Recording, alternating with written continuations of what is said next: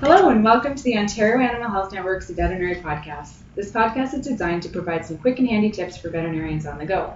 We're going to be chatting with some of Ontario's experts about issues related to practical diagnosis and testing. I'm Melanie Barham, coordinator for the OWAN, and I'm joined today by Dr. Maureen Anderson, large animal internist and animal health and welfare lead at OMAFRA. Maureen's been heading up the rabies file at OMAFRA and will fill us in on what every veterinarian in Ontario needs to know about one of the oldest diseases in history books.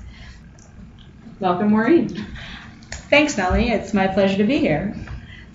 Can you just run through the mechanism of action, like the infection and how it actually affects an animal? It's sort of all to do with so basically when the virus gets inoculated into a person's tissues or an animal's tissues, it first replicates at the site where it's introduced into the body, and from there it actually enters into the nervous system directly. So it actually gets into the nerves and travels via the nerves up into the central nervous system. So that's the brain and the spinal cord. And from there, it will replicate within the central nervous system, and that's when it starts to affect the neurons, and that's when you end up getting the behavior changes. And the parts of the brain that are most commonly affected are the brain stem, which controls a lot of very basic function. So it's not the higher functioning areas of the brain in people that control, language and detailed things like that. It's the brain stem itself. And then from there, the virus will replicate and actually move down out through some of the nerves, and it will travel via the nerves to the salivary glands, and that's when it becomes transmissible to other animals and people. So if an animal has rabies virus in its saliva and it bites a person, then that person will become exposed. Okay, awesome. And is a bite the only way that you can get rabies virus transmitted to you? Not necessarily. Because the virus is in the saliva, it doesn't need to be inoculated into the tissues via bite. So if there's broken skin, for example, so if a rabid animal were to lick you and you had open skin from a cut or a scrape or something like that, there is potential for the virus to penetrate into the body that way. The same thing can happen if it gets onto a mucous membrane. So mouth, nose, eyes are a big risk because, of course, the eyes are very close to the brain already, so the virus doesn't have to travel very far in order to get into the central nervous system. Right, I think about that as a previous equine practitioner where we're doing lots of dentals and that sort of thing. There's saliva and stuff and tooth dust flying around everywhere. Absolutely. And the other risk would be during post-mortem procedures if you're necropsying an animal that has died from rabies, and any of the neural tissue would also contain the rabies virus potentially. So if you were, for example, trying to remove the brain and some of that tissue either splashed or was aerosolized or something like that and got into your eyes or into broken skin, nose, mouth, anything like that, that would be a risk as well. Okay. So anytime I get bitten by a patient, which hopefully isn't that often, what should I do as a veterinarian, or if my staff gets bitten? So any mammal is potentially capable of transmitting rabies. So if an animal has bitten you and it had rabies, then you are potentially exposed. Now, most of your patients hopefully aren't going to have rabies, but because the disease is so deadly, we don't want to take any chances. So according to the legislation in Ontario, anytime a mammal or an animal that's capable of transmitting rabies bites a person, it needs to go under a 10-day observation period. So the animal doesn't need to be euthanized. It doesn't need to go under a strict quarantine, under isolation or anything like that. Because again, in most of these cases, the animal isn't rabid. But the risk assessment is done by a public health inspector, and in most of those cases, the animal would be put under a 10-day observation period. And the idea is if the animal is still clinically normal at the end of those 10 days and hasn't shown any signs of developing rabies, then we know it was not shedding the virus when you were bitten. It doesn't necessarily mean that it won't develop rabies later on, but we know that when that bite occurred, it wasn't shedding rabies. So that's what the 10-day observation period is for.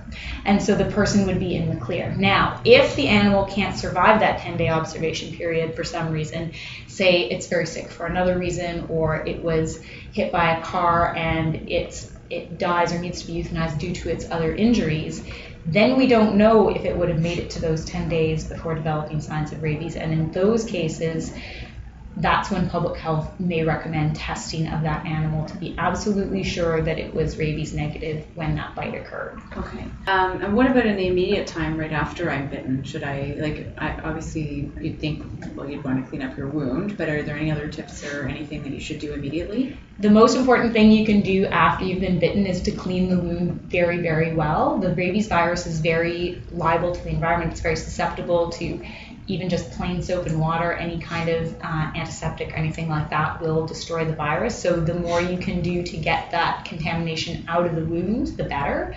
But of course, anytime we have a bite, we worry that it's a deep puncture wound, and it may be very difficult to get a tiny little bit of virus that's been inoculated deep down into the tissue. So wound care is very important, but it doesn't necessarily negate the risk of rabies from a bite. So don't just clean the wound up and then head on your day and head to the doctors. Well, the first thing you should do is actually contact the public health unit, because they're the ones that will do the risk assessment. And again, they take into account several factors: whether you're vaccinated, whether the animal was properly vaccinated, how the bite occurred, was it provoked, does the animal have a history of biting and aggression, or did this sort of happen out of the blue? Does the animal have any recent history of exposure to wildlife that may increase its risk of being rabid? And all those things get taken into account. Okay. And is it just a local public health unit that you should call? Yes, you should always call your local public health unit. There are 36 in Ontario, and it's really important that all veterinarians should have that number handy somewhere in their clinic for cases like that or any other public health issues that may come up, because of course we're part of the One Health team, so Great it's important to be in contact with your public health unit. So, Maureen, you mentioned about exposure of rabies virus in the eye. That sounds kind of scary. Can you give me any tips for any advice for that? So the problem with getting rabies virus directly into your eye is the eye is very close to the brain, and there's actually no synapses between basically your eye and the rest of the brain. So there's no opportunity for your immune system to basically intercept that virus before it gets to your brain. So preventing exposure via the eyes is extremely important. So if you have an animal that could potentially be rabies, even if you don't suspect rabies as the first disease, if you're doing a post-mortem, very important to wear proper eye protection in case like that. Also really important anytime you're doing any sort of oral procedure, but also dentistries on small animals and that type of thing. There's lots of reasons you want to be using goggles during procedures like that, because there's any number of things you can get into your eyes, but rabies is certainly one of them. And yes, it's very, very low risk because, like I said, the incidence of rabies in Ontario is extremely low at this point. But if you get it in your eyes, that's probably one of the worst ways to get it, because you have so little chance to basically intercept that virus before it gets to the central nervous system. So what do I need to know about rabies titers and vaccines for the people in the veterinary world? So fortunately, most veterinarians and a lot of vet technicians are vaccinated when they're going through school, because we do work in a profession where we are at increased risk of exposure to rabies. However, it's not covered by healthcare in Ontario, so there is a cost to it. A lot of the time it's either rolled into tuition or the university or the college pays for it. But once you're actually out into practice, if somebody needs to be vaccinated for rabies, there is a cost. It's not inexpensive. It's probably a few $100s, and it's 2 to 3 shots for pre-exposure vaccination. They generally recommend for people in, say, the veterinary profession or animal control people, that their titers are checked every 2 years. For lab staff, for example, that are actually handling rabies virus in the lab, they check it more often. But for veterinary professionals and veterinary staff, about every 2 years. And the titer can be checked for free. You just need to ask your doctor to pull the blood and for the requisition. Okay, perfect, yeah. So what can you tell us about how the rabies testing program has changed in the past few years? So we had quite a dramatic change to the rabies response system in Ontario this past April. On April 1st, 2014, the Canadian Food Inspection Agency, which has been responsible for rabies response and rabies testing for the last several decades, basically got out of that part of the program for due to budget issues. And they still do the testing, and they are still responsible for reporting positive rabies cases to the World Animal Health Organization, the OIE. However, they no longer do the risk assessments at the sort of primary level, and they will no longer go out to collect rabies samples for submission and testing. So the key at this point is each of the provinces has been essentially, this responsibility has been shifted down to each of the individual provinces, and our task is to get whatever samples need to be tested to the lab. Once they're there, they can still be tested. But that, of course, has presented quite a challenge because the provinces didn't have their own infrastructure for this. We relied on the federal CFIA agency for this for so long. Right. So you guys being OMAFRA. So OMAFRA has basically filled in a very specific role. On the public health side, like we discussed before, bites to people and potential exposures to people, whether that's from a domestic animal or whether it's from a wild animal, those are still supposed to be reported to the public health units. Okay. And the public health units do the risk assessment, and if they decide there is a risk of rabies exposure, then at that point, under the old system, they would have called CFIA and said, we have an animal that needs to be tested, can you come and pick it up? So it's been very challenging for the public health system in particular to replace that system because public health inspectors aren't veterinarians, they're not used to handling animals, they're not used to taking samples for testing or shipping biological samples or anything like that. So we have helped them out with some of that, and we've actually even helped to train some of the public health units to submit small samples, for example, bats, that are really easy because you basically send the whole bat in for testing. So public health's worked very hard on that, and we've done everything we can basically to help train them into that sort of transition system, but they will have a new system coming in to replace what the CFIA used to do for them. Okay. On the veterinary side, we were basically left to fill the gap for the domestic animal exposures. So say the dog or the cat that has gotten into a fight with a skunk or a raccoon or a bat or something like that. So there's no human exposure in that case, but CFIA is not doing that risk assessment anymore. So now OMAFRA has taken over doing those risk assessments. And what we have done since April is we've been handling these on a case-by-case basis because, like I said, we didn't have any infrastructure in place to begin with to deal with these samples, and we want to get veterinarians more involved in this. This is a really important public health issue. Rabies is absolutely a public health issue, but it's one where veterinarians have the opportunity to get involved and really contribute to controlling it. Okay. So what happens now is if there's a domestic animal exposure, it gets reported into OMAFRA and we do the risk assessment. And again, we look at things, what kind of animal was it that did the biting, what kind of animal was bitten, was it vaccinated, what area was it in, was the attack provoked, how much broken skin was there actually a bite, or was it just touching and that sort of thing, which wouldn't be as much of a risk for rabies exposure. And we go through our full risk assessment, and then we make the decision as to whether or not the offending animal needs to be tested, or if the animal that did the biting or the wildlife or what have you is not available for testing, then we decide whether or not the domestic animal needs to be either observed or put under confinement to watch it in case it does develop signs of rabies. Okay. I like how you said he's just not available for testing, like they're on vacation.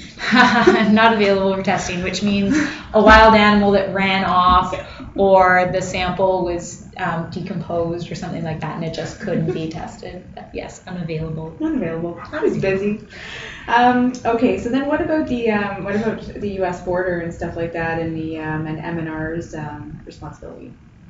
So the MNR responsibility has remained largely the same because they've always been responsible for wildlife rabies. And the MNR, which is actually now the MNRF, they've added forestry, they're the reason that we have managed to decrease the incidence of terrestrial rabies in Ontario by 99%. And that was largely due to their wildlife baiting program that they started in 1989 and just dramatically dropped the numbers. Our main concern used to be foxes and skunks. carrying fox strain rabies, and then we had an outbreak of raccoon rabies in about the mid-2000s. So now the baiting program will actually target all 3 of those species. But at this point, our main concern is encroachment of rabies basically across the US border to the south of us. That's where our sort of biggest threat is in terms of raccoon rabies, especially because they do still have that very much in New York State. And so the MNR has continued its baiting program. It's no longer across Ontario, it's concentrated in those highest risk areas, so Niagara especially, and along the St. Lawrence River, in areas where we worry about incursions of raccoon rabies across the border. Right. The other risk we have is there's definitely still rabies up in northern Ontario, but because it's so sparsely populated and because we don't do a lot of testing up there, we don't have a really good idea of how much is up there, but we can certainly have animals coming down from northern Ontario, which could potentially encroach into the more populated areas further south. So we always have to remain vigilant about those. And of course, the other risk is from bats. And bats, unfortunately, we haven't found a good way to bait because they eat insects and not wax baits that we can drop on the ground. Exactly. So. Gotcha. So as a veterinarian in Ontario, what do I need to know about my role in the new program if I'm a private practice veterinarian? So as a private practice vet, you need to know that if one of your clients comes in and reports that their animal may have been exposed to another animal, usually wildlife, that may be carrying rabies, particularly a rabies vector, a rabies reservoir species, if there is a risk that there has been transmission, then those are the cases that we would like to have reported into OMAFRA. And then we will work with the private veterinarian, to go through the risk assessment together so that we can get private vets used to doing these risk assessments as well. Because for 40 plus years, it's been rabies, call CFIA, and we're not well practiced. Everybody knows about rabies, but we're not well practiced in doing these risk evaluations. So you guys at OMAFRA are. We are, absolutely, we are. So we will actually work with the private veterinarians, go through the risk assessment, and decide whether or not the animal needs to be tested. Right. If the animal does need to be tested, because we don't have field offices like the CFIA did, we can't send out a veterinarian to go and collect that sample. But you're right there, and you've often got the domestic animal, and a lot of the time that client will bring in, the wildlife or what have you. And your role would be voluntary to help us collect that sample and get it submitted to the lab. And we provide complete instructions. We pay for all of the shipping. The test is paid for. It doesn't cost the clinic anything.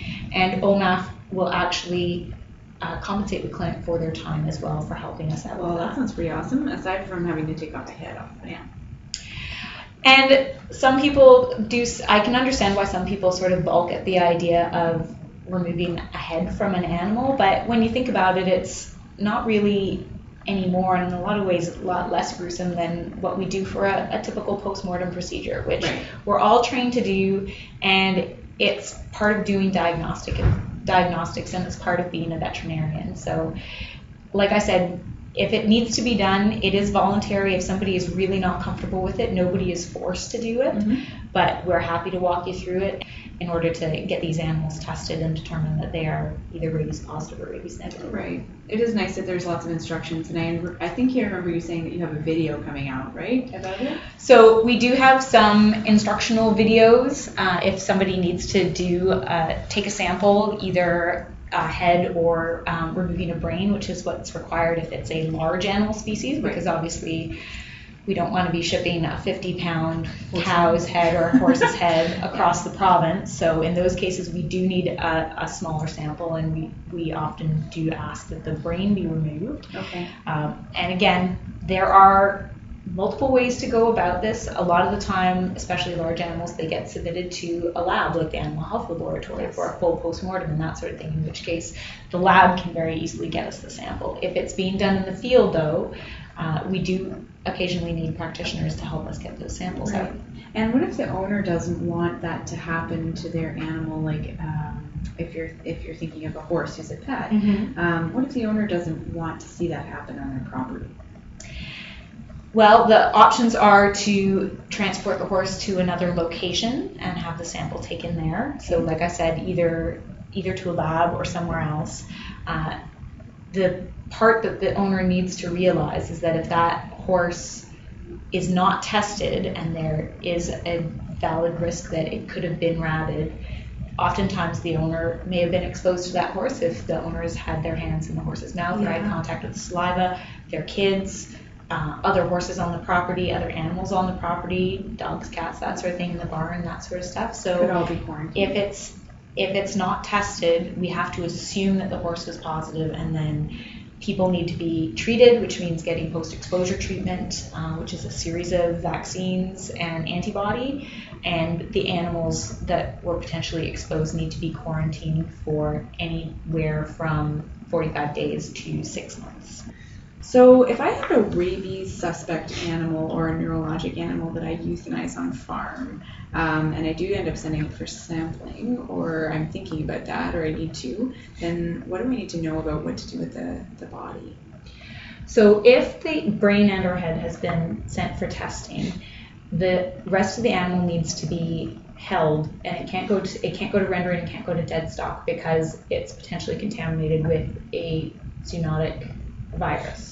Like rabies, or maybe Triple E or something like that. Or West Nile. Or something else in cows and sheep and goats. Absolutely. So the animal basically needs to be held until the rabies test comes back. And if it's negative, it can be disposed of as per usual. If the test is sent off, particularly if it's during the week and that sort of thing, we can usually get results back within 24, 48 hours of when the sample was sent off, which is not too onerous if you have to have the animal out depending on the time of year. If it's the middle of the summer and it's really hot, or the living situation, depending on the optics of that could be very difficult to deal with. Yeah. The ideal way to handle it, if it's possible, if you're close to a veterinary diagnostic lab like the AHL in Guelph or the AHL in Kemptville, is to have the entire carcass sent there. And that's really important for a number of reasons. A, they can deal with disposal more easily, and they can also do a full postmortem, and they can rule out other diseases, because it's important to know for surveillance and what's in your area in terms of, have we had a horse that was positive for Triple E or West Nile, or was it rabies? That's important stuff to know for the other animals left on the farm. So if sending it to the lab is an option, that's usually my first choice, because we'll get the best information out of it, and it minimizes the amount that the owner or you as the veterinarian will have to deal with on Certainly farm. Seems like a cleaner option anyways, and certainly maybe a little bit nicer for the owner, especially if it's a pet animal. Or not, if we're dealing with a food animal, it might be a little different, but still. Absolutely. Yeah. Now, if sending it to the lab was not an option, if you can get the sample sent off for rabies testing, then the rest of the carcass normally can be buried on farm, as according to the regulations for on-farm burial. But like I said, that's sometimes a lot for people to deal with, particularly after the animal has been sampled. Right, yeah. So where can I find out more general, where can practitioners find out more general information? Is there a site that they can send their clients to, or a site that they should have bookmarked on their computer? So there are a number of different sites currently that have information on rabies. One of the best sites is actually www.ontario.ca/environment-and-energy/rabies. And this was a site that was actually set up by the MNRF. And it has an excellent question and answer sheet about sort of all things rabies in Ontario. There are also a couple of sites a couple of pages on the OMAFRA site that describe signs of rabies in livestock, for example, and one that's specific to horses. And there's also some non-government sites, for example, the Worms and Germs blog site, which is connected to the University of Guelph and the OEC site. You can access it via those. And it includes lots of posts on rabies, not only in large animals and small animals.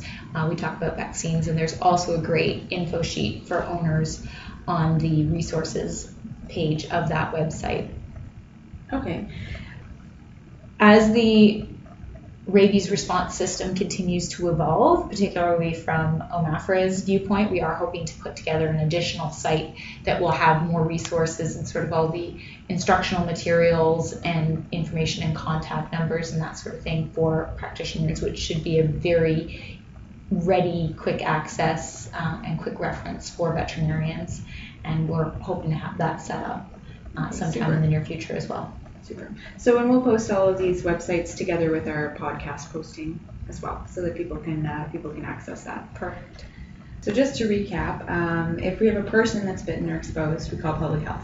Absolutely. If we have just an animal-to-animal exposure, then we call OMAFRA. So I'll qualify that: an animal-to-animal exposure that could result in rabies transmission. Right. So we don't consider, for example, dog versus dog. Yeah. In Ontario, even if the dogs may not be fully vaccinated, we're talking about two domestic animals. Unless one of them is actually showing clinical abnormalities that could be consistent with rabies, we would not consider that a high-risk situation. So we're normally talking about a domestic animal versus a wild animal, or we're talking about a domestic animal that has actually developed neurologic signs that could be consistent with rabies. So example, a dog that lives in a house with 3 other cats. The cats could potentially be exposed. But in most of those cases, if a domestic animal has signs, there's usually a person associated with that animal, in which case public health gets the call first. Okay, gotcha. So really, domestic animal with neurologic or symptomatic animal, then that's when you call OMAFRA or any kind of weird situation like that. Absolutely. And if you are talking to your clients about the risk of not vaccinating, they could be looking at confinement of their animal for quite some time. Absolutely. And I can't tell you how many calls we get about a cat that finds a bat in the house, and the person says, my cat's not vaccinated for rabies because it's an indoor-only cat, and I never thought it would be in contact with wildlife. Right. But it happens. Cats get out, even indoor cats sometimes will get out.